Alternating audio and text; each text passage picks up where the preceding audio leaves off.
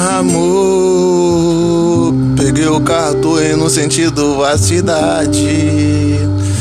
Hoje surgiu uma oportunidade pra mim poder mudar de vida, amor, é de verdade. Quando eu chegar, vou chegar com uma notícia boa. Amor, vamos se mudar, você vai viver de patroa. Qual a mina que não sonha? Aquela guerreira, mano, não é aquela que nós só quer levar pra cama. Papo de futuro, nós dois senta no sofá e conversa mesmo no escuro. Se um dia a light vir cortar a nossa luz, mas você tá ligado aqui, nós vai jantar à luz de vela. Vamos sair dessa miséria, vamos dar a mão, vamos caminhar. Você vai fazer tudo isso melhorar.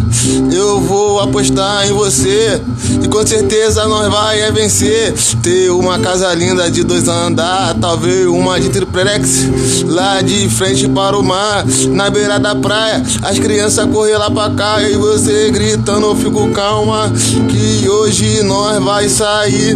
Vou pegar o meu barco que tá no engate ali, naquele pique eu fiz só pra você ser feliz. Vai pegar marquinha, vai pegar um bronze, vai marcar pra internet, essa mina é vale 11 e nós é 2022.